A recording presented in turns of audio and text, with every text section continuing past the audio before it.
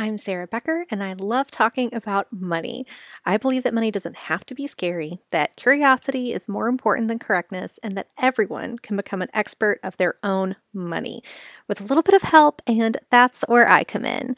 Welcome back to the Becker Talks Money podcast. Today we're talking about 3 things you can do to recession ready your business. I get this question a lot.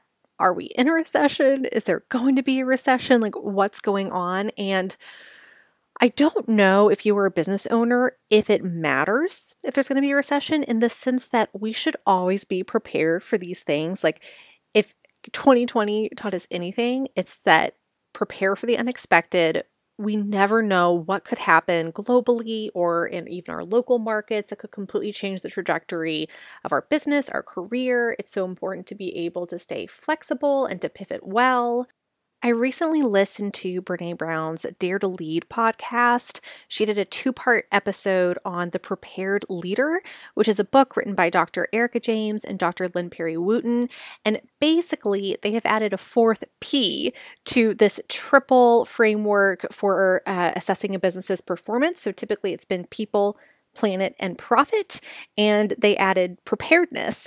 And they were so incredible on the podcast. I would totally recommend you listening. But basically, the bottom line is that it's not enough to lead people. You have to lead people with a plan. And even if you're solopreneuring it up like I am, you're still leading a business. So again, today, I just want to talk about 3 things we can all do, we all should be doing to prepare for another recession, for another who knows what. I'm not even going to say, because I'm only putting good vibes in the world. But with that, we still want to be prepared. So the very first thing you can do is you can get lean. Making big steps financially, it usually includes one of 2 things. And ideally, it's both, either raising your income or lowering your expenses.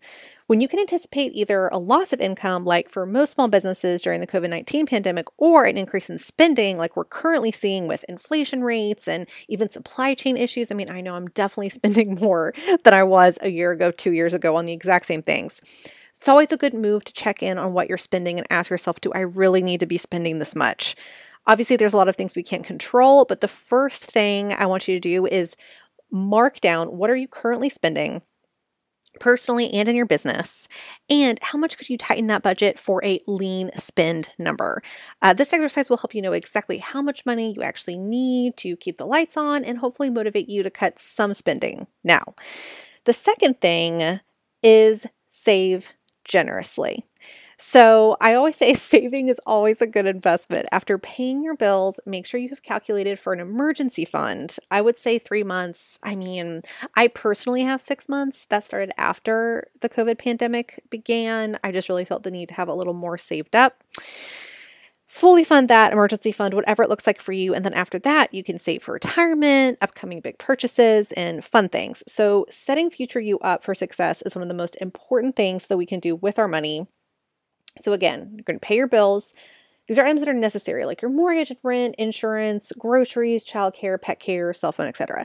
Second step, pay your future self. So after your emergency fund is funded, make sure that you are putting money away for retirement, for whatever that looks like for you.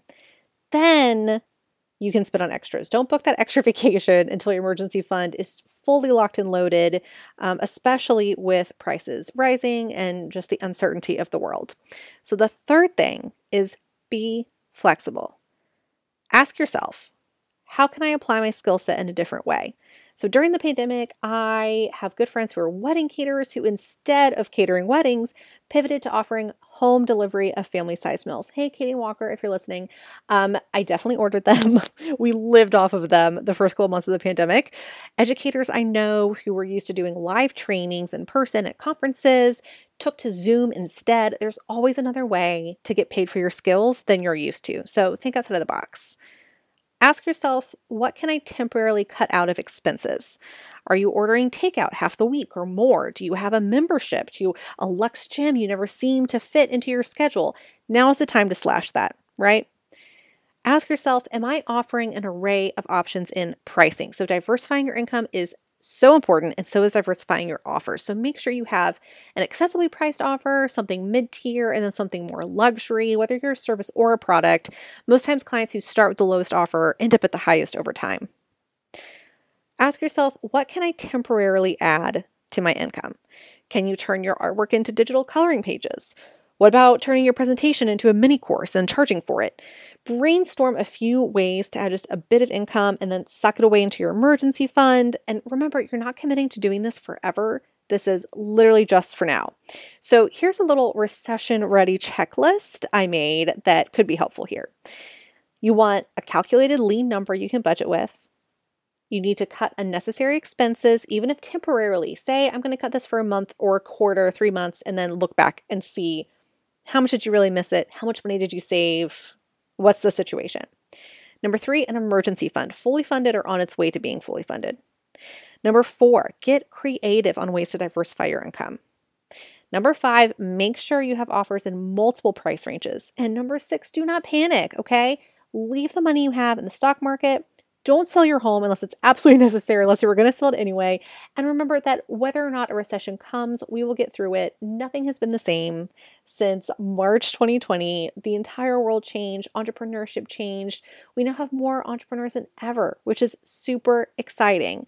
And I just want you all to know that the only way out of any possible recession is through it, right? Like you cannot make money mindset life hack your way through a recession, but you can take steps to protect yourself and not feel that crippling anxiety about money that is just, it's too common.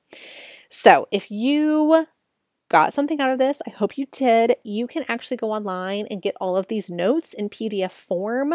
If you literally want to print it out and go through and check it off, do a little audit to recession ready your business, you can find it at beckertalksmoney.com/resources. And if you enjoyed this little bite-sized mini podcast, you can tell a friend, you can leave a rating, shoot me an email or a DM. This podcast is brand new, so the ratings and reviews really do matter, and I appreciate your time on that one. You can find me on Instagram at beckertalksmoney, on the web at beckertalksmoney.com, and via email at hello@beckertalksmoney.com. I'll be back soon, and until then, remember that you can't work 24/7, but your money can.